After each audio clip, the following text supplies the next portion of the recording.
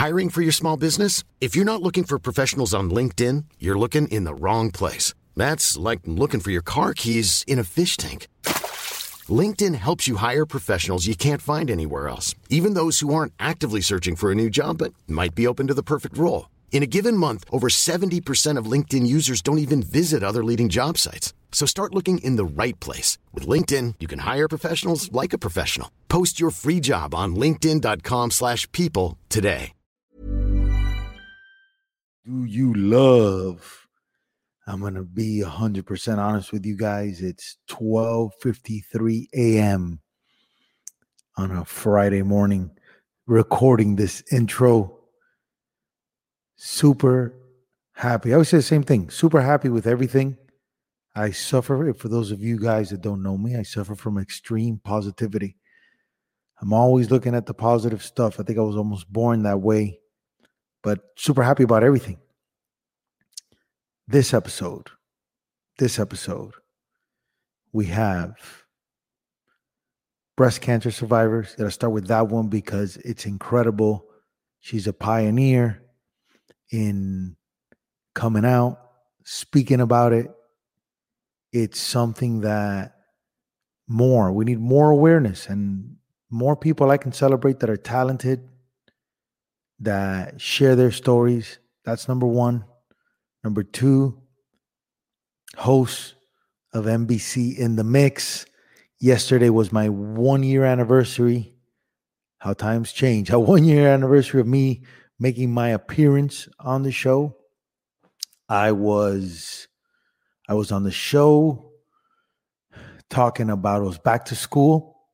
So I was on the back to school special talking about parenting and kids and sports and that kind of thing. I remember when I got the call that I was going to be on the show, it was super exciting. So that was a year ago yesterday that I was on the show. So I wanted to drop it today. Ex-Dolphin cheerleader, ex-Miami Heat dancer, just a woman about the community, great mother, 3 awesome kids, husband, probably one of the best of all times, great dude, great family, just overall positive, overall greatness. Super happy for her and what she's accomplished and what she's going to accomplish. So without further delay, today on the Coach HP show, we have Joanna Gomez. Let's go. Diamond in the back, sunroof top, big in the scene with a gangster lean. Woo, woo. Diamond in the back, sunroof top, big in the scene with a gangster lean. Woo, woo. It's not the greatest backgrounds right here, but you know, My Little Pony unicorns and names. It's working. Joanna, what have you been using as your place of? Are you using like the backyard? Are you using the living area? What have you been using? No, so I go live every day from the living room, and I have like an open house, so everything is kind of just, the only thing that's private are the rooms, but I kind of hide the kids in the rooms, and then I'm, in my living room broadcasting live from there, and then I hide my husband in our room, so everyone's kind of hidden. So right now at this time, I'm the one that has to do the hiding. So now you got to do the hiding. I texted him yesterday and I go, any chance you guys are going to have to go to Orlando? And he said he might go to Orlando soon. Yeah, Steve might go into the bubble very soon. Maybe. We're not sure what's going to happen. I guess we're just seeing how the season will progress. And at this point, we're just hoping it starts. That'll be a good place. Joanna, do you miss being in the studio, like NBC studio? Oh, I do. I think what this entire thing has taught us is how much we take things for granted, even the little things like going to a studio. I would never thought in a million years that I would say driving 45 minutes every day to go to Miramar and back was going to be, it's great, and that I would miss it. But I do. I miss the little things. I miss seeing my producer in person. I talk to them, both of them, my EP and my producer, every day. Just I miss the interaction of, I don't think a lot of people realize how many people are involved in a show, from the director to the floor managers to, everybody. So yes, I do miss that interaction of being around people and just feeling everybody's energy. What are you guys talking about now on the show? Because with almost everything being shut down, what are the topics that you're kind of getting into? We're talking about everything that is going on, obviously, around the world. So we're an entertainment show, but we're a little different. I say we're not just such an entertainment show in the sense of we cover all the entertainment news that's coming out of Hollywood, but we also cover a lot of local things that are happening here in South Florida as well. So there's news. There's a lot to talk about going on, and our show is, we talk a lot about how we're moms, and we're trying to get our kids ready, whether or not going to school, what to do with our children. So there's a lot to talk about. So let's take it back. So you were born in the Dominican, New York, or Miami? Which one of the three? I was actually born in New York City. So I am American. I am second generation. My mom was born in the Dominican Republic. My dad, they moved here right before they had my brother and they had me. And we were born in New York City, in Manhattan, Washington Heights. How was that growing up in New York for you? I mean, it was all I knew, but it was fantastic. I don't know if you are familiar with Washington Heights, but it's predominantly Dominicans and Puerto Ricans. So it was the only thing I knew, but it was great. I come from a single parent home, so I was raised by my mom, and I didn't have everything, but I had it all. I had everything that I needed at that moment in my life, and most importantly, I had a lot of love in my home. So then we moved to South Florida. My mom remarried my stepfather, and they had always wanted to move to South Florida. Funny enough, I moved to Miami when I was 10, and I went to Coral Park. A lot of people don't know this. I went to Coral Park Elementary, and we moved down south, and then started school. And right around after the fall semester, December, my mom said, I have to go back to New York. I miss it too much. Don't like it in South Florida. And we moved back. So then I went back to my old school. So then I finished 5th grade in New York City at that moment. And then we moved back right when I was getting ready to start high school. It was the same thing. I was getting ready to go to an all-girl Catholic school in New York City called Our Lady of Victory. And right before school was starting, my mom said, nope, we're moving again. My stepfather pulled the plug on that one. And we moved to South Florida. And then at that point, we moved to the city of Hialeah. And I went to Hialeah, Miami Lakes. And I attended HML for 4 years. Then I went to Miami-Dade Community College for 2. And then I went to Florida International University. And I've been here since then. Since then, huh? How did it affect your relationship, Joanna, with your original dad? Did you know him at all or no? I didn't. So I have a very different story. I know a lot of people use the term dad issues a lot. I don't really have a lot of daddy issues. And I think it's more because my dad just wasn't around. My mom was pregnant with me, my mom and my dad divorced. So it happened at a very young age where I don't recall. I do recall him obviously coming by and saying hi, and we had a relationship, but it really wasn't a typical daughter-father relationship. I have more of a relationship with my stepfather, but he also came in at a later point. So for the first 11 years of my life, it was just my mom and my brother and, me just, doing our thing. And it was great, So I don't really have a relationship with my father. I have more relationship with my stepfather. You think you got real lucky there, huh? You dodged a bullet because that's I normal. did. I did. And my husband and I talk about it a lot. My husband, on the other hand, he came from a home with 2 parents, fantastic parents, very involved.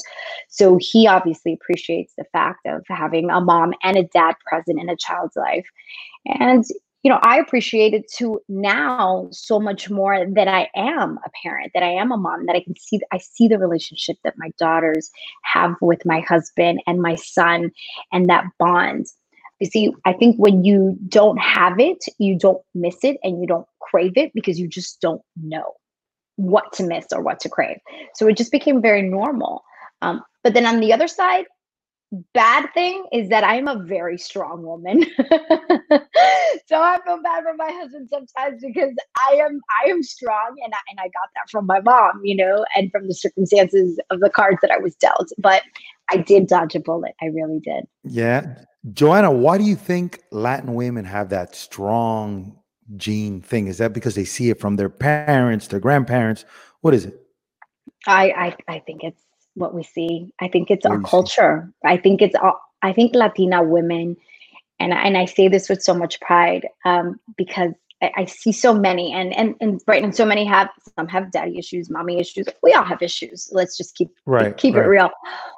But there's something about our culture that we're strong. We're strong women, and we saw it from our mothers and our grandmothers, and we fight. And I think it's maybe because we came to this. A lot of us come from immigrant families, right? We came here to this country, and we work hard for everything that we have, and that is our mentality, and that is what we have. That's what we know. That's all we know. When you were at HML, what did you start Mhm. thinking your future was going to be like?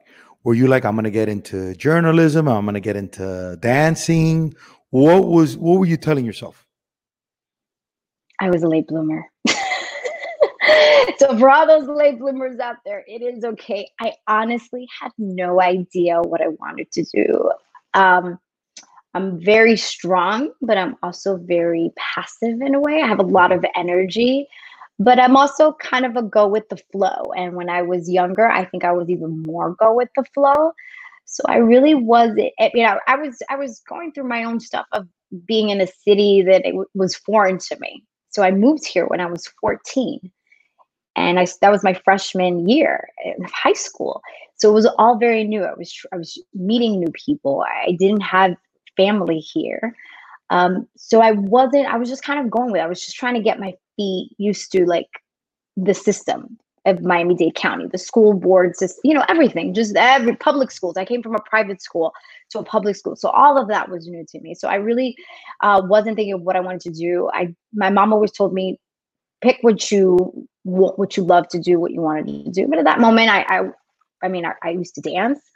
I always knew that I wasn't going to be a professional dancer because I just wasn't as good as all the other girls that were there. But I definitely had something that stood me out, that I stood out from other girls. But I didn't have that it factor in the dancing world. Like, I was privileged to dance with so many fantastic, talented women that are still working in the dancing world.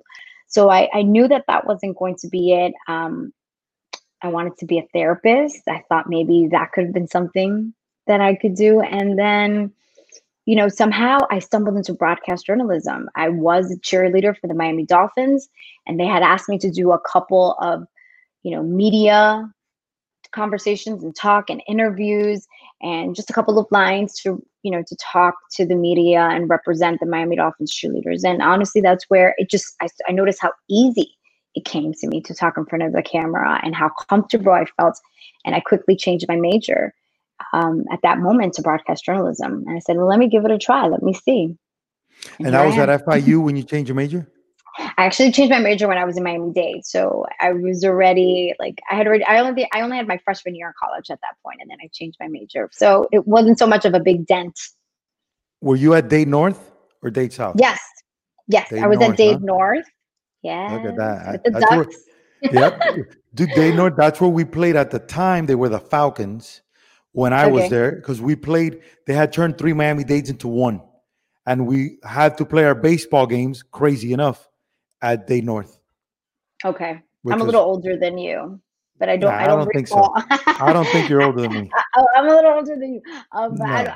I don't recall. So funny enough, I wasn't involved with college sports as much because I automatically went to cheer for the Miami Dolphins, No, and and I kind of nobody went does through for that community role. colleges. It's not really, unless you Yeah. like date an athlete or you have a relative as an athlete, Nobody Right. really has that thing for a community college. And then FIU at the time probably wasn't as strong as it is now. So it was like No. Loserville there in the There in the was no sports sports. world. There was no sports department when I was at FIU. Ooh, I just dated myself. There was no football team. I remember that the rumors started, and I was actually really against it. I'm going to be very transparent because I was in the broadcast journalism world. You could only take in their department, you can only take one class. They only had like one class that was offered one semester, then you'd take another one, and it would skip. So I was working at the same time because I didn't have the luxury of just going to school. I had to work at the same time, put myself through college to actually finish. So I was very upset, but I was like, "You're spending all this money on a On football team." football. Joanna, what did you work at? What was your side hustle? What did you work at? Oh, so one of my side hustles, I had a couple. Okay, let the long list begin. I used to work at an attorney's office in Hialeah, Daniel Keel. I used to Okay. work there. I called myself the do girl. I was the assistant to everyone. I would pick up lunch, coffee, make copies, a lot of copies, staples, files, everything. But they were fantastic. I worked there for years, all throughout my college years, and they kind of just let me run it in and out all the time and change my schedule whenever I could. But I worked there. Then I worked on the weekends. I used to be I was a waitress at Don Shula's in Miami Lakes, the Nice. restaurant. Nice. I used to work there.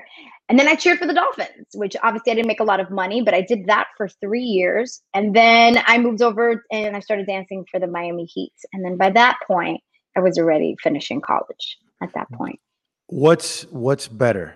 I'm assuming the Heat only because you're indoors. Dancing for the Heat versus the Dolphins, right? And then the Dolphins is just one day a week. No. Well, the games. for the Miami Dolphins. You have is to just rehearse. Yeah, you one have to game. rehearse. But you have rehearsals like 3-4 times in the evenings. But you have a lot of, you do calendar. You have also show team, which is a group of girls from the team. They get like 12 or 13 girls from the actual team, and they travel, and you have appearances. So I was part of the show team as well. So I was Look at very you. busy. The show team. Yeah, What I was has very more busy. swag on the streets? Dolphin cheerleader or Heat cheerleader? You know what? I can't choose. Everyone says like, "Oh, which one's your favorite? What was the best experience?" And I think they were both different and fantastic at the same time. Obviously, Dolphins was my first experience, cheering for a professional NFL team. Very organized. They did a fantastic job. At that moment, it was Dory Grogan who was in charge of the cheerleaders. She came from Dallas. She was a Dallas Cowboy cheerleader. So she brought that mentality, switched it completely, very professional. So I had a great experience with the Dolphins. And then when I went to the Miami Heat, it was Janine Thompson, who also had this great experience with the Heat dancers. And she had done that for years, also being a Heat dancer. She was a former Heat dancer herself. So I had great experiences. And then I met my husband to the Heat. So I kind of, I'm kind of now married to the Heat. You are married to Heat. How is that when you're that young and you're a cheerleader? Do a lot of athletes bother you? I didn't have that experience. I think I have like a wall. Nobody wants to talk to me. Guys don't really. Or like maybe with your come to me friends or like the other cheerleaders? Did you see that a lot? Yeah, I obviously, you see a lot of athletes go up to girls and they have a relationship or they have a bond or friendship. Right. It's not always in that manner, but you do. Well, because you're around each other, right? You're in the same world, and probably less now, more around each other. But I mean, it is what it is. But there wasn't any sliding to DMs back then, no? There was no. You see, I always think like, wow, if I had Instagram, I was talking to one of my girlfriends. If I had Instagram back in the day, I was that young. Oof. God gave us all a favor, by the way. Did us a break. He gave us a little break. How much do you get bothered now do you get bothered a lot by guys on Instagram or no? No. On DM or anything? No? I mean, you have your occasional guys that slip in and they'll say, but no, not really. I just think they see Not the vibe. really. Like they see the vibe of the people, and if they see somebody's like a certain way, they don't bother them. But if you post a different way, then they start. Yeah, I mean, I have pictures of my kids on Instagram, my husband, my work. I try also not to get too political on my social media feeds. I try to stay true to the fact that one day I'm not sure the story that I'm going to have to tell you and cover. So I want to be fair. Of course. Every time I cover a story. So I try, I try to be fair, not with like, I know everybody uses it. It's not on brands.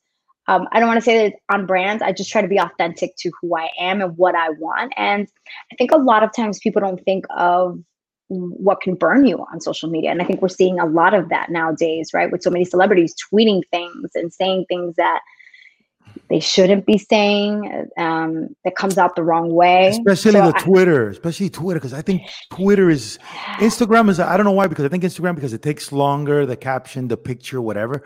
But Twitter just gets people in trouble left and right.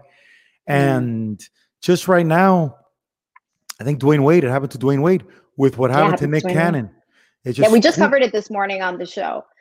Yeah, it was too quick. It's those Twitter fingers, you're just too quick to retweet and not look. So I'm very cautious with that. I like to think twice, and there's times that I want to fire up. But I'm like, but I always think of, if and obviously, working in corporate world, you can't just fire off an email right away, right? You can't be emotional about it. Try not to bring your emotions into business. And I've learned that. It's taken me a long time, but I try to remember that every single time. Let's not be emotional about this. Let me just sit back and really think about what I want to say. And if I'm going to say what I'm going to post, is it going to help anybody? Yeah. So I just try to be more authentic to me, not to a brand, but to me. That makes sense. From cheerleading, you're at the Heat. How do we transition to television? So at that point, I knew that I wanted to be on television. I knew that I wanted to be a journalist. It was more of, how do I get my foot in? I knew that I wanted to do entertainment. I knew that I was in a sports world at that moment. So I said, well, how do I even start? And I needed to get my reel. So I had an internship at Channel 4 in the sports department. It was very short-lived. My schedule was a little crazy. So that was very short-lived. But I managed to get a reel out of when I worked there. And obviously see a lot of journalists doing their work. I put a reel together. What did you do at NBC, though? What did you do? I wasn't at NBC at that was at CBS. Channel 4, CBS. What were you doing? Were you corresponding on the? No. I was an intern. I was looking at games and writing down the moments to cut tape and putting tapes and rolling back and good old dirty work, TV. Let me ask you a question, Joanna. Let me ask you a question. Why don't they just hire, unless it's the rite of passage? Why don't they just hire editors to do editing? And talent to do talent, and skip all that stuff? Well, it was like that. That's always how the industry was. You had editors, you had photographers, and you had talent that would do your talent. But now the industry has changed so much that now you actually have MMJs, which are multimedia journalists, who go out, shoot, edit, and present their own stories and tell their own stories. Wow. So the industry has changed a lot. And it's so funny that you say that, because it's changed so much even now that we're all quarantined because of this pandemic. It is changed, and it's going to change. And you're going to see a change in television. At least that's what I predict, and that's just my opinion. But yes, it was like that back in the day. It started to change. I guess it was financial reasons. They also started doing automated service where, like the cameras move on their own. Everything is a robot that controls it. A touch of the button, it moves things. The cameras move. You don't need operators anymore, which I was very sad about that, because that's always 3-4 jobs of people, right? 8 people right there. You just got rid of physically, and a robot can control. Same thing with audio now. All of these things are all automated services, which I don't know how good they are, but that's how the industry started changing.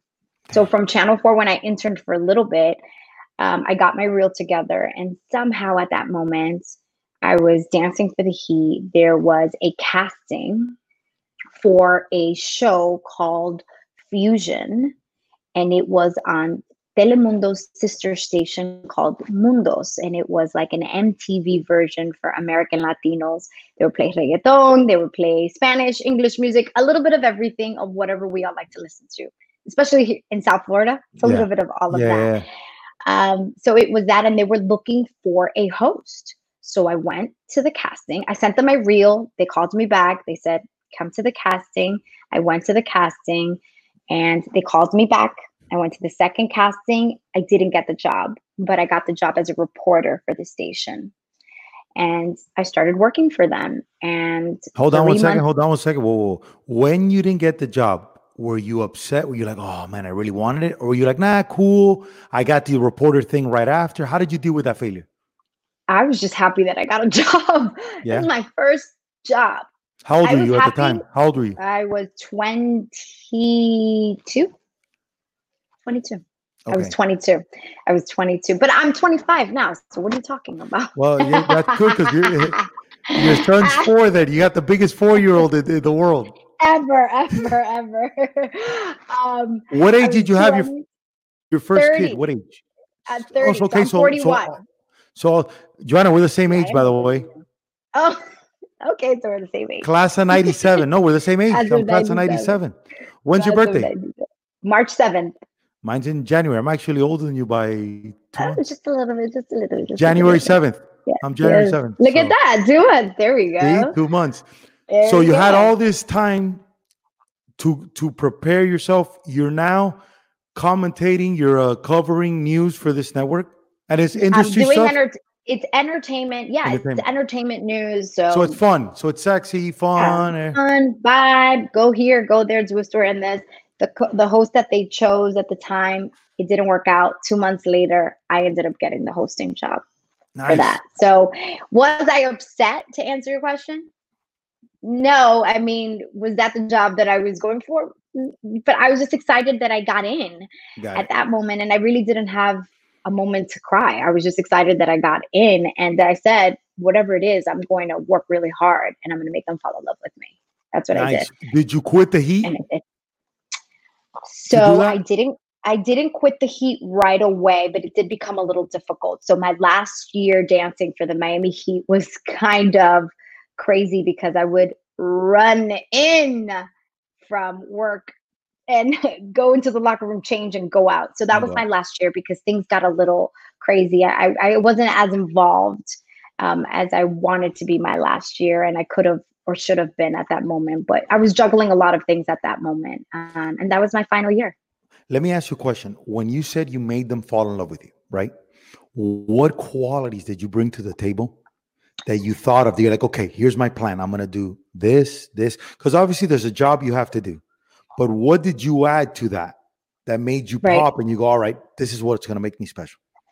Well, I think it's still my attitude with everything that I do. I'm going to make them fall in love with me even more because I have one thing, and I'm very proud of this in myself. I'm a very hard worker. I give it all 100%. I do everything in my power to give it all. And that just work really hard ethic. And I really just, I really try to just push any ego aside. I'm here to learn. I've been doing this for a long time, but I can see how there's always room to grow and to be better, to be a better host, to be a better storyteller, which sometimes is a downfall because I'm very critical on myself. You are you? Extremely. And I'm very hard on myself, which is not a great thing. Do you watch thing. your episodes after? I do. I go back and I watch a lot of my stuff. If I don't watch one day or two, but I watch a lot. I really do. I go back, I watch it, how I look, I watch it, my mannerisms, what I say, my clutch words. I look at all those things. That's professional talk right there. So let's go with the look first. So look meaning like you're like, I shouldn't have worn that color. That was off. Yeah. My hair right here. I should have touched it up a little bit more. Maybe this lipstick isn't working. Maybe the shirt wasn't such a good choice. Maybe this is better. Yes, that way. Right. Because the unfortunate part of being on TV is that you have also not people only watching you. It's it's difficult because people are not only watching you, but they're listening to every word you say, and then they're criticizing everything that's coming out of your mouth and the way you look. And you've seen it with trolls and people that say nasty things. Like with one time I was sick, and I was sick for a little bit because my immune system has been a little compromised throughout the years, and it takes me a little longer to fight a cold. And someone sent me a nasty email. You better stop faking it with your colds. And I'm like, That's crazy, No, right? Isn't actually, that crazy? so that it's crazy to think that we have to have a little more compassion with ourselves. Everybody does, but that's not always the case, right? When people are watching you, so That's very it, critical. it's just crazy. Okay, so what makes you then happy as a reporter, as an interviewer? Is it your flow, your questions, how you improvise on the spot? What makes you content when you All look of at that, yourself? all of that. When I say I did a good job is when I hit a home run with my questions, the flow of it. It's a lot of listening, making sure that you catch what that person says that you can piggyback on. If I challenge them, the hardest part, I think, for me, because of entertainment, is interviewing someone that you admire their work, but also not being so like, I love, love, love, love, love, and one sided. I interviewed one time Tyler Perry, and I love him. I love him as a director, a filmmaker, an actor. I love his energy about him. He really just has this great vibe. I interviewed him one time, and one of his movies, which I won't name, and with another of his actresses at the moment that was in the movie, and I asked him a question about critics and what they were saying about this film and how it was representing Black women, Black people, people of color. Right. And he was very like the actress next to him was very upset at me. You could see she was very upset at me. Her attitude changed with me. She kind of like snapped at me right away. And he took a deep breath. He kind of like touched her. He answered the question like a true professional. And when I left, I was like, I hope he's not upset at me. And I said, it's my job to ask these questions. And sometimes they're not all going to be pink, fluffy unicorns dancing on rainbows. Dude, I Sometimes know. And that's they're what going to be sucks about the tough. TV thing, dude. And that's what sucks about the TV thing because look, on a podcast, you can ask a question and we're not in a rush. So if I say something you don't like, I'll be like, whoa, let's ease up. Let's take it easy. Maybe we can edit it Right. off or whatever. But in these interviews, though, it's so much pressure when you want to touch something that goes the wrong way. You're like, oh, here we go. And you have to be like a firefighter. What other interviews have been like that, Joanna, that you've had to put out a fire? Any like that you felt some vibe like that? You know what? I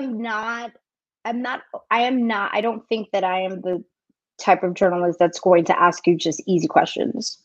I think I'm going to ask you some questions that are going to, I always try to challenge myself like that. I mean, look, not every interview lends itself for that, but if it's something that needs to be addressed, I feel like it will be addressed, and sometimes it's hard, but I think it's all about how you ask it. And that's where, I was talking about Nick Cannon and that situation because I heard the podcast. And I want to be careful with how I say this because I'm not defending anything that he said. And I'm not defending anything he said. As a Jewish woman, I'm not defending anything that he said. And as a woman of color also. But he didn't know how to ask the question. I really don't think that sometimes people are aware of how to ask these questions. The way he tried to say the questions, like if you would have said all those things that he was stating, which the book stated, and then said, why is that? Why do you feel that that's right to feel that way about white people or about anyone? So I think that learning how to ask a question, learning how to set up the question is really what I want to say is the right way. Like if Nick would have probably, and not only Nick, so many other journalists have gotten in trouble on TV hosts that have said things and just it came across wrong or it got edited funny, the power of editing. It would have been different. I think that that's where I'm critical of myself, right? Because I also watch a lot of TV and I say, oh, wow, I love him for that. I love her. That was a great way to set up a question. That was a great way. And I do it with my co-host also. Jen and I also say that was a great setup to that question. Like, you did that perfectly. You asked that question in a way that it wasn't combative. Because I'm not here to be combative with the person that I interview, but I'm here to do my job and ask you all those questions that I want to know about, that make you smile, make everybody smile, but also those uncomfortable questions that, hey, sometimes we just have to ask and we want to know the answer to. Do you ever get any person before tell you, listen, well, I'm not going to talk about this? Have you ever gotten that? Yes. And I respect that to some point. And then there's been times where that's happened, and I won't name names, that I've said, well, we can't interview you. Yeah. So for sure, I love that. You know, because if you're gonna tweet something and then you're gonna come on my show and you think I'm not gonna ask you about that tweet, no, not happening. It actually did happen to me with, oh God, and I can't remember.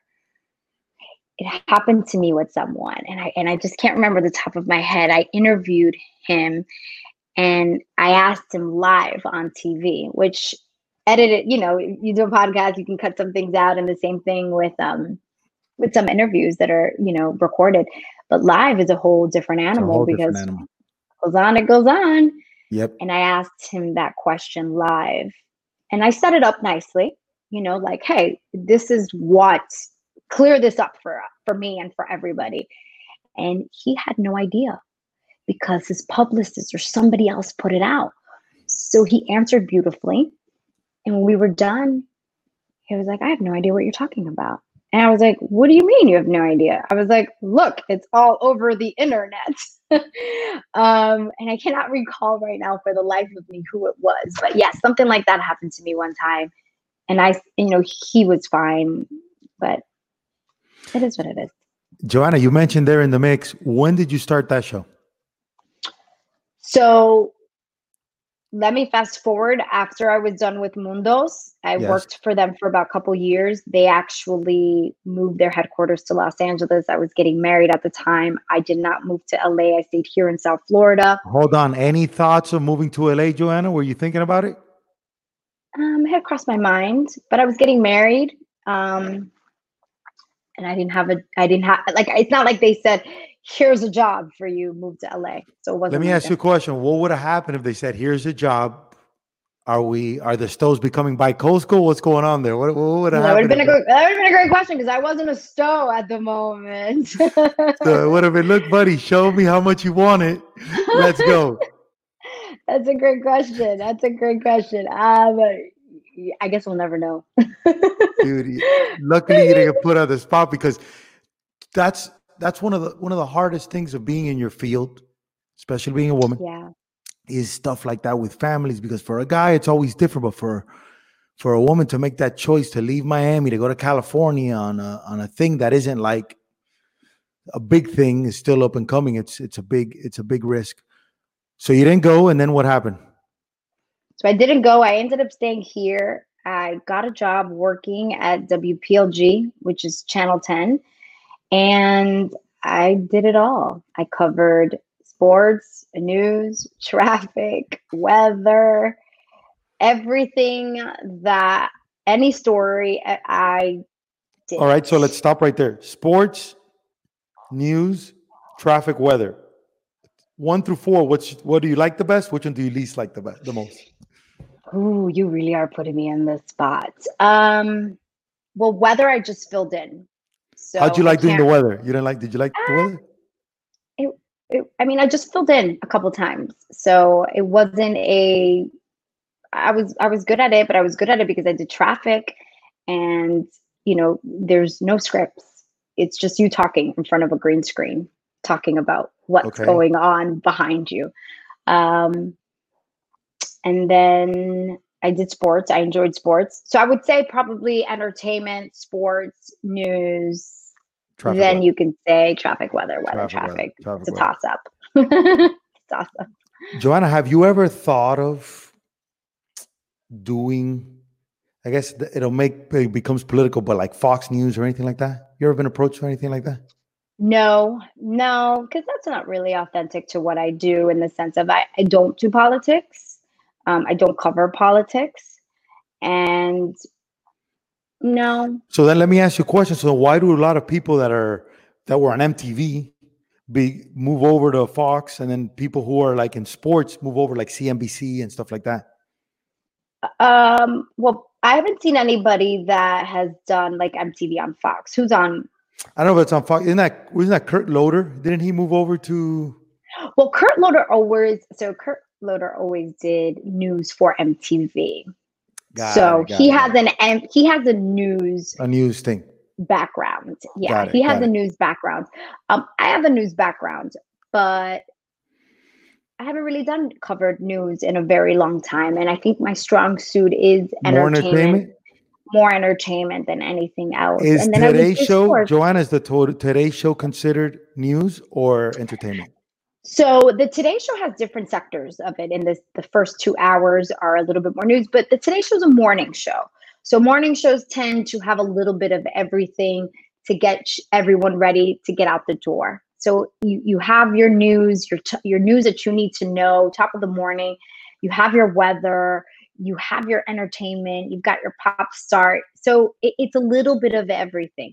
Then as you get closer towards the midday with the Today Show, you see that they have the third hour of the Today Show, which is more of a talk show, entertainment, informative talk show.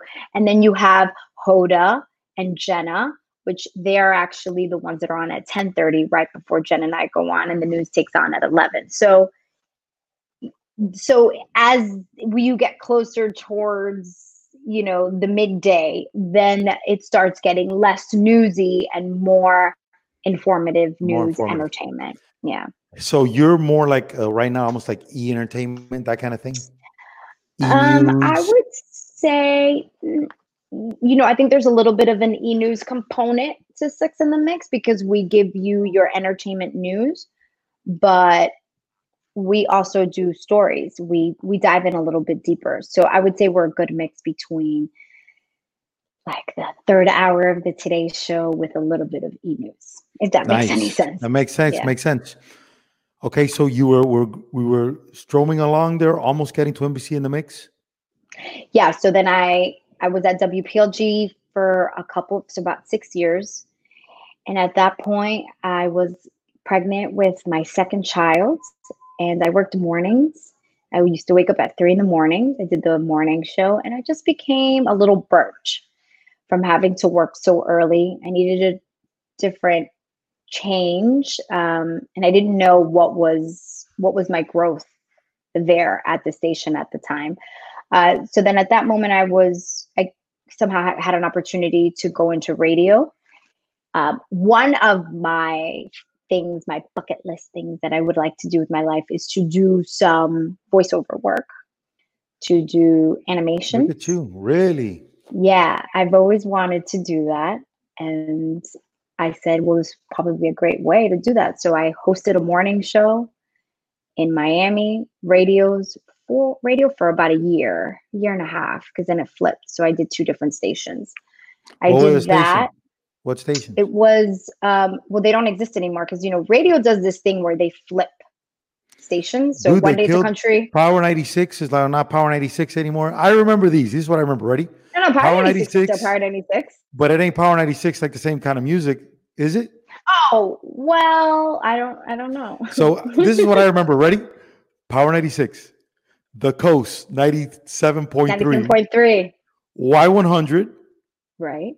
And 99 Jams. That's what I remember. Right. That's it. You old. Yeah, I'm telling you. That's what I remember. So Power 96 is still there, right? Well, now we have 93.9, right?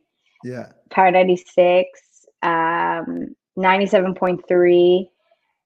Yeah, 99 Jams, Y100, which is still around also. 103.5 The Beat. Now you have 103.5 The Beat, and then you have 99 Kiss Country. There's a lot of radio stations. There's a lot of radio stations.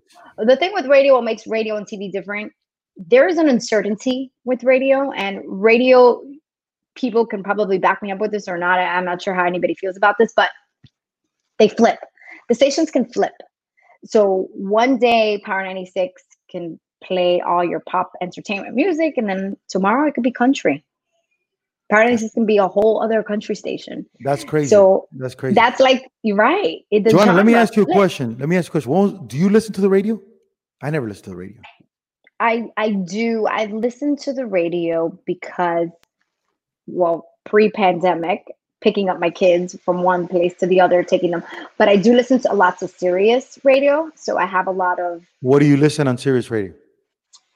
I listen to NPR. Boring. I listen to CNN. Okay, hold on. NPR. What is NPR? The National Public Radio. NPR. Okay. I listen to CNN. Okay. And then I listen to podcasts. A lot of podcasts. Top 3 podcasts that you listen to, Joanna. Tell me. Every day I listen to The Daily Stoic with Ryan Holiday. Okay. That's every day. And then Headspace has a podcast as well. And it's just 3 minutes of like a meditation or whatever. So I'll listen to that. All right. And then I flip around. NPR also has a podcast. I'll listen to that. Goop, healthy women living, all right. stuff like all that. All right. I gave you 4. There it is. No, you did good. When did I notice? I knew this when I didn't notice when I met you, but I noticed after. You became almost indirectly, you became a very positive spokeswoman for breast cancer. Yeah. And people don't understand how vulnerable and how hard it is at the beginning when you're dealing with something that, I know a lot of women get it, but a lot of us don't know women that get it unless you know somebody, and you're almost in the beauty entertainment business. So it's kind of hard going through that process. Talk to me how when you get something like that, what do you tell yourself being a mom, going through that whole process, then coming out to be an inspirational person? How was that for you? That was tough. I got diagnosed in 2017. At that point, I already had all my kids. Thank God for that. It rocked my world. No one in my family had cancer. The irony of everything is that I covered a lot of stories of breast cancer, the walk, the Susan G. Komen walk, all the walks that happened in South Florida. I was the reporter that was out there covering them in South Florida. I spoke to women that had it, women that beat it, women that knew someone that were going through it at the time. Never in my wildest dreams did I ever think that I was going to ever be diagnosed with breast cancer. And that's just the reality. No one in my family has cancer ever. My family suffers from diabetes. That's my family history. So I was 37 at the time and healthy, great shape, working out, eating healthy, always on top of what I put into my body, all that. And I felt a lump. I was watching TV with my husband in bed one day and I said, oh, this is odd. And it was right here, very close, higher up in my chest. And I said, okay, maybe it's nothing. Life happens, time passed, and I kind of lost track of time. And then I felt another one. And I said, okay, I think it's time to go get checked. And I went to go get checked, and one thing after the next, after a couple more checks and a little bit more poking and probing, and I got the news that I had breast cancer. I had 3 tumors, and I was diagnosed with triple negative breast cancer. So it was very hard. I had to go through 16 rounds of chemo. Then I had to do some chemo after. It was difficult. I did a double mastectomy as well. But, I made it out. All right, hold on. Let's stay right there. So as you're going through all this with the chemo, did you have to lose your hair because of the chemo or no? Yes. So as a guy that knows about that, but I know about that, a little bit about hair loss, unfortunately, but I do. Yeah, but yours is a natural thing. I don't know about that. I know it's a big difference. It is a big difference. It's a big difference. God just says, you're going to be bald. Your time's up, dude. Your time's up. At any point, was there any relief, Joanna, that you're like, oh, at least I don't have to do my hair? Was there any relief of that during that whole process or no? No way, huh? No, and I can say this now, and hopefully no judgment coming from anybody on the other end listening, but I was very concerned about my hair. And I Of know course that it is. sounds Listen, very vain. no, it's not vain at all. It's not vain at all. It, It's normal. it, It's normal. I mean, it listen, sounds, us as men, we don't talk about that. Listen, what if you're in your 20s and you start to lose your hair? We don't talk about that. So what happens is we start making, as men, ridiculous decisions of either having weird haircuts, weird comb overs, getting weird surgeries. I did it. Because I was going to act in Los Angeles, look at the mistake I made. I go, wow. there isn't any actor in Los Angeles that has thinning or listen to this. This is where I messed up in my life back then. This is 2006. Every leading actor, full set of hair, right? Except one dude, full set of hair.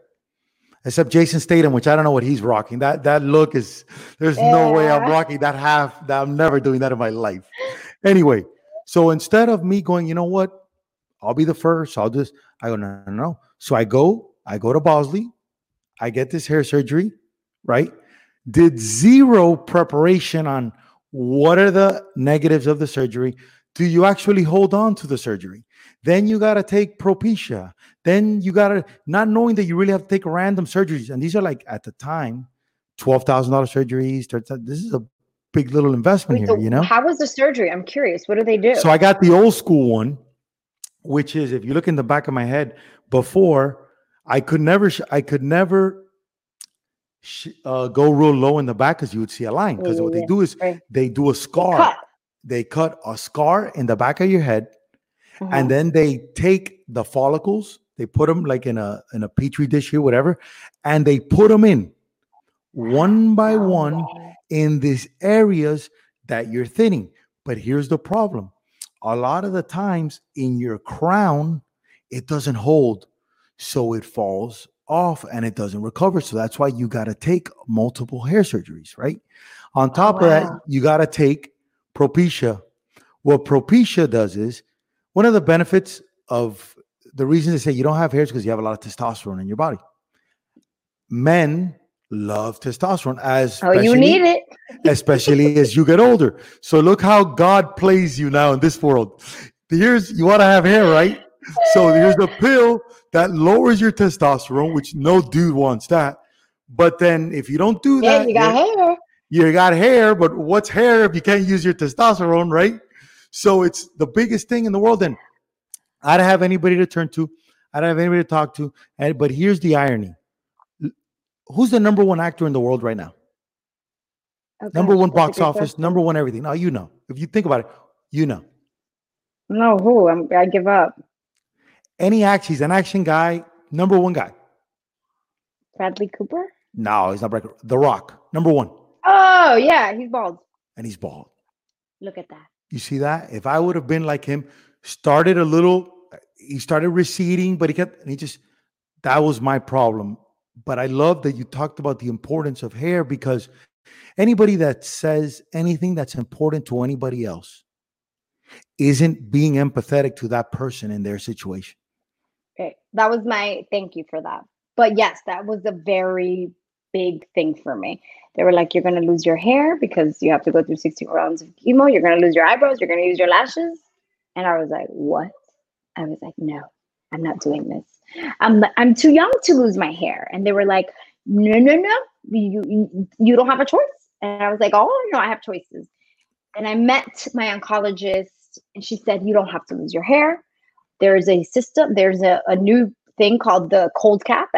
This was 3 years ago. So it wasn't as new at that moment, but it was new in the game. And you freeze your hair follicles while you're in chemo. So your hair doesn't, your chemo doesn't go up to your head, and you won't lose your hair. Nice. So that's the short version of how it works. It is not covered by insurance. I was blessed that I had the opportunity to pay for that out of pocket. And I didn't lose my hair is the short of it. Because of that, I didn't lose my eyebrows also. And I lost a couple of my lashes. I had no hair, and I didn't have hair anywhere else on my body, but I did get to keep my hair. It thinned out a lot. I have a lot of hair. It's on mine, no extensions, and it's thick. So I got to keep majority of my hair. It just thinned a lot. Have you ever used extensions, Joanna? I did. I actually had to use extensions after because I thinned so much that only when I would lift my hair up, you would see that it was thin, not bald spots, just thin. So I did use it for a little bit. And then I took them out when my hair just started all growing up. And then that's when I cut my hair. That's when I chopped my hair because my hair was all kind of growing out. And now it's back. It's back. Thank God. What a great set of hair, huh? What a great set of hair. Look at you. Yeah, I do. I have great hair, which was the craziest thing of everything because my hair has always been like my thing, right? On TV. It's part of me. A lot. If you ever stop and watch TV, you'll notice that a lot of women that do broadcast news, local news, they have what we call the bob look. Everybody kind of looks the same.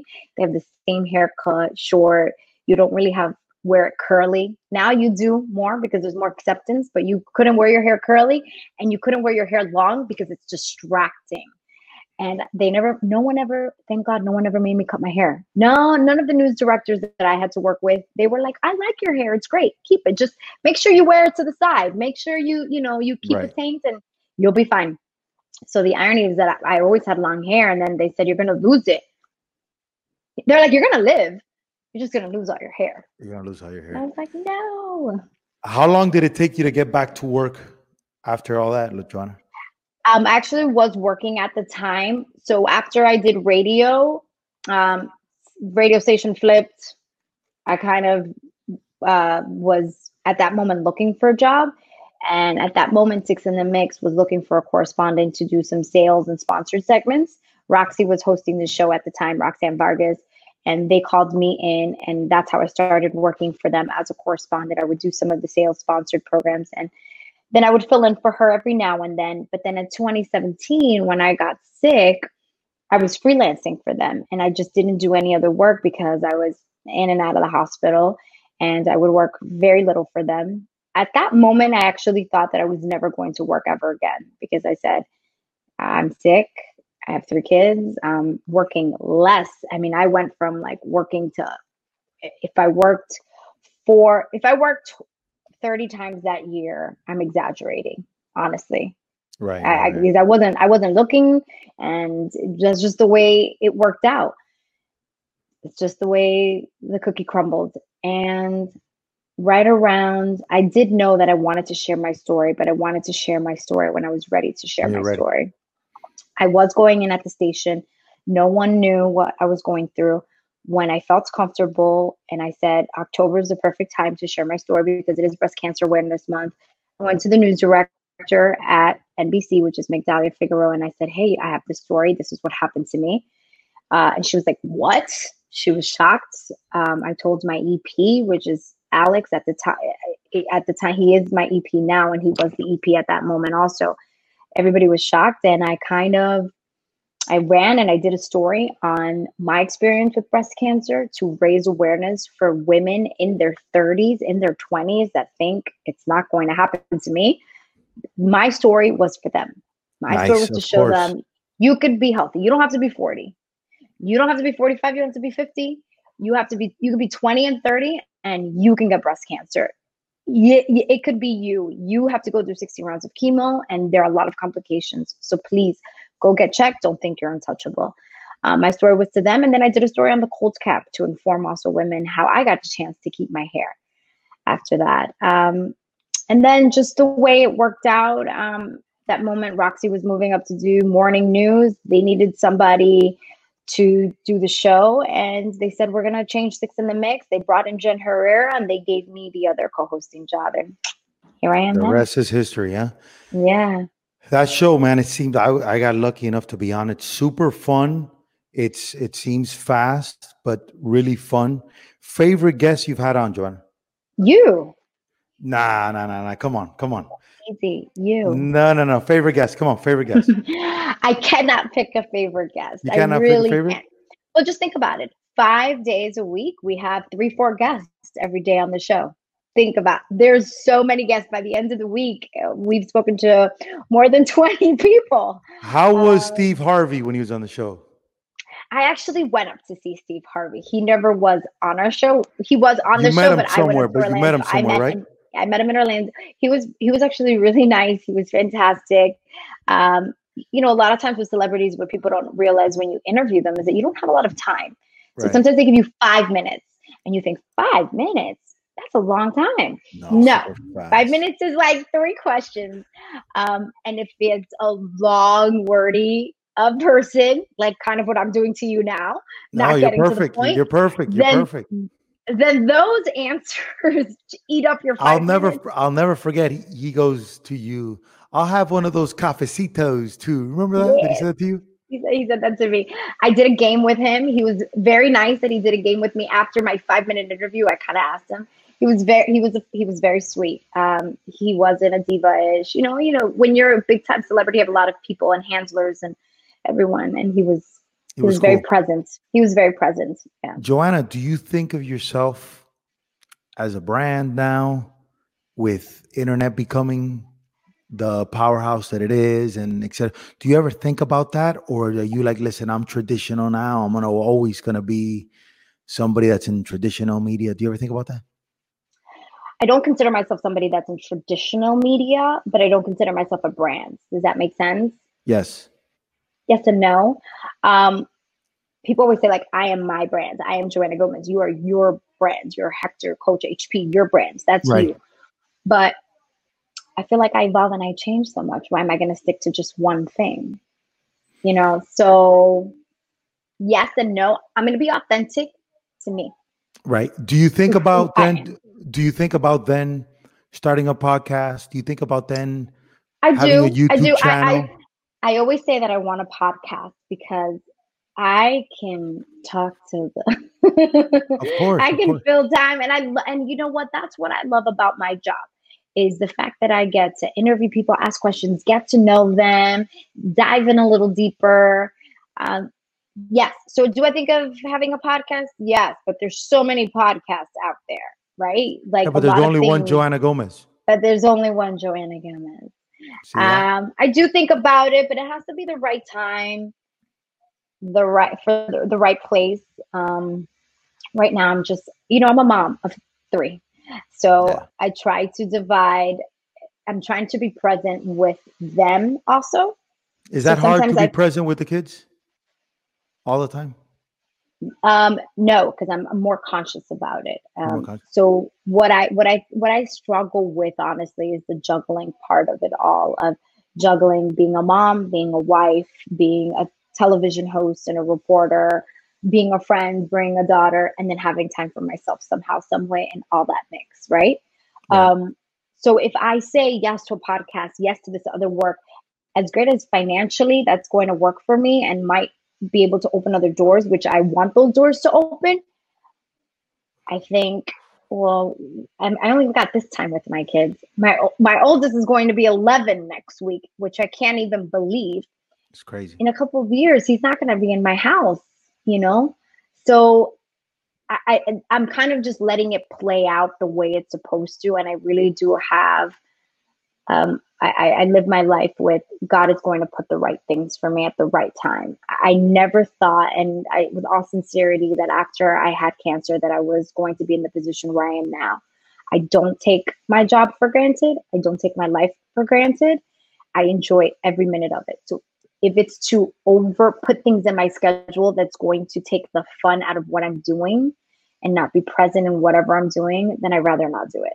A lot of people ask me, come on my podcast or come talk this or do this. And unfortunately, I say no sometimes, but there's a power to saying no, right? Because there's such a great power of being able to know that when I'm with my kids, I'm with them. And I want to be, and I'm not saying that I'm great at it. And I'm not saying that I've got it down, but I'm trying. That this is it. This is what I'm doing at this moment. And be a little bit more present. I like that. 2 more questions, Joanna. Favorite type of music? I'm a hip hop girl. Who's your favorite hip hop? I'm from Washington Heights, so I just love hip hop. I mean, I like pop too. I don't really listen to country. Okay, favorite hip hop. Who's your favorite hip hop person right now? Who's your favorite? My favorite hip hop artist right now? Oh gosh, I can't really pick one. I'm so bad. I can't pick one. Sorry. All right, here we go. Ready? Yeah. Favorite hip hop song to do your TikToks to? That's a Ah, great. you see? Ah, come on. We gotta get out of here with those. Wait, because I have to be honest. The TikTok that I do is only with my son. Dios sabe que I don't even know how to work that thing. Hey, it counts. It still counts. Favorite TikTok dance. Come on.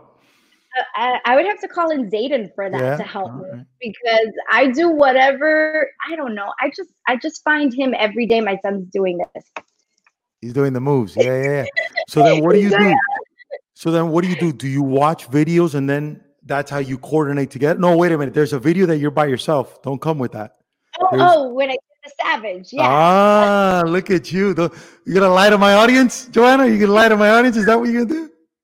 I forgot about that one. You're right. I did the Megan Thee Stallion, I'm a Savage challenge because my cousin said there's no way you can learn how to do this because tú eres una vieja and you don't have dance moves anymore. So I was like, espérate ahí mismo. And I was I'll like, show you. I'm gonna show you There we right go. now. Te voy a enseñar ahora mismo.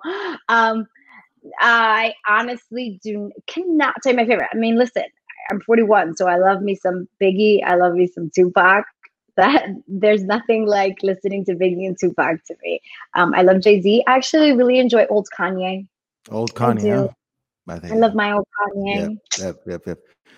Yeah. Joanna, Do you like old any? Kanye? I love old Kanye. I wish it's hard because people evolve for certain reasons. We didn't know that old Kanye was bipolar, that now he is apparently. So that puts something in the mix. Being in a high profile relationship changes everything when you have the it person of the time and you're married with her and everything he did back then was pure artistry. Now it gets mixed, but it goes to show you when you have a vision and you stick with it. Back then he was saying about the fashion and the fashion. Nobody gave him a shot that he's a genius at that. Turns out he was right. So it just shows the marathon of the stuff, but I love everything you said there. Joanna, I'm such a big fan of yours and of your authenticity and the way you carry yourself on TV that I know anything that you do is going to bring a lot of success, a lot of happiness to people that take time to listen to you, get to know your story, get to be about what you're about. So I just hope you keep that going. Last question. Any question for me? Anything I can help you with? Any question? Yeah.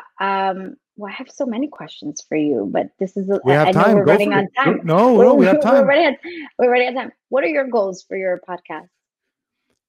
My goal is that if I can make somebody feel better about themselves, about their situation, about their story, about what they've gone through, about what they're going through, about what they feel after they're done with me, whoever it is, that they feel, man, that was good, that was nice. That's my goal with this podcast. If 3 people hear it, like they say in Spanish, si 4 gatos lo escuchan, then I got the 4 cats that are loyal. If 4,000, 4 million, when I started becoming Coach HP, I go, if I could help one parent out, if I could help one mom, single mom, to not carry her son's equipment, to understand that the winning is in the adversity, to understand that that's why a Dominican girl from Washington Heights is winning, is because when things got tough, nobody bailed her out. She bailed herself out. And the more I can do that with people now in 2020 and understand that we got to hold ourselves accountable for certain things. Are a lot of injustices happening? Yes. But we have to look at ourselves first and understand what's really going on. Like I'll give you an example. I understand that right now I fit 90% of criminals look like me. Bald, beard, and tattoos. In jail. Like if you look at it, this is what I have, right? So if I get stopped by the police and I'm in a tough situation, first thing I do is I disalarm anybody that, hey, I'm not a criminal, right? But that's me as a 41-year-old positive dude. Gone through a lot of stuff. Who's gone through a lot of his life. But what happens is now is we have 30-year-old men, 35-year-old men who look a certain way. And sometimes that look gets you in trouble. And we're not preparing these guys to deal with this kind of thing. So I'm big Are into. you going to prepare them? Are you going to be that light, that beacon for all of those young men out there? I'm trying, and everything I do, when I speak about it. I've done posts about it. I'm gonna continue to do posts about it. I'm gonna continue to talk about. Listen, I've never had a problem with the police because I've never tried the police. But that's me. I've never drank in my life. So unfortunately, I've never left a party, buzzed a little bit, got stopped at the wrong time, said the wrong thing to somebody, and where they should have held me, they pinned me down, and that's never happened to me before. But Right. my dad, who did a lot of wrong things to me growing up, he always told me, when the police stop you for any reason, it's yes, sir, no, sir. Don't answer back, nothing. And I think we got to start holding men, young men, because remember, Zayden's going to look like a man at 16. There's a good chance he's going to be 6 feet already at 16, and his brain is going to be nowhere near developed to what a man is. So it's just crazy. We're not preparing young men to deal with the testosterone that's coming, the pressures of this, that. So I just think we need more speaking, more preparation, more. Okay, that is absolutely wrong. Should anybody die? Absolutely not. But what can you control? And I'll end with this, Joanna. Forever, we can control 3 things in life. I don't care what you look like, where you come from. You can control your effort and your attitude. Your reaction. You know what I'm saying? Your effort and your attitude. I just got cancer right now. Can you control that? Absolutely not. What can I control? My effort and then my attitude. That's it. Yeah. I just got pulled over. What can I control? My effort and my attitude. I just failed the class. What can I control? My effort now and my attitude. And then the third one that I put, which is a big one, especially for dreamers that want to reach the highest scales of whatever it is expectations. If you manage your expectations, which is super hard, super, super, super hard. I'll never forget this. I was starting, and Steve calls me up. He goes, "Listen, Joanna's going to get you on the show." And I was like, and I was just starting. I'll be like, "Oh my God, that's great, whatever." That didn't happen for a year and a half till after, because life works that way. But I know this at 39 or 40 that I was at the time. But if we don't teach this to kids now, they lied to me. And it's stuff that's on beyond the control, because you can't control that. And if I preach anything to parents right now, is teach kids to not take everything personal. They didn't invite you to this party. There's a reason why. Relax.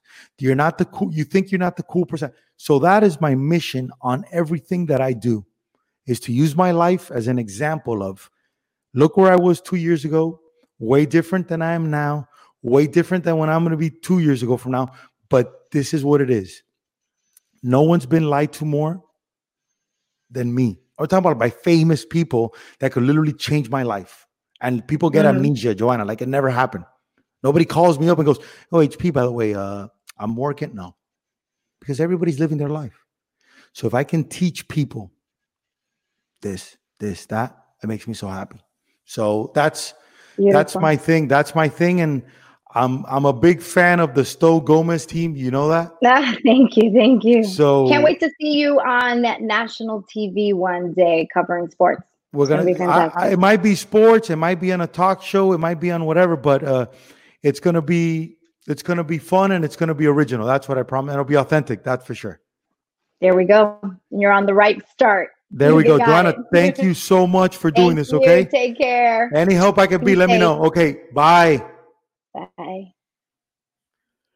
Boom. There it is. Glad you stuck with it all the way. Thank you for subscribing. If you haven't, think about it.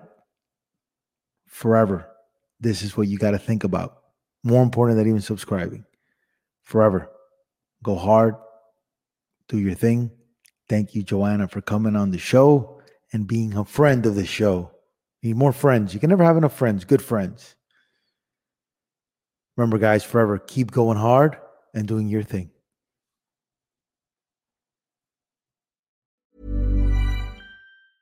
Even when we're on a budget, we still deserve nice things.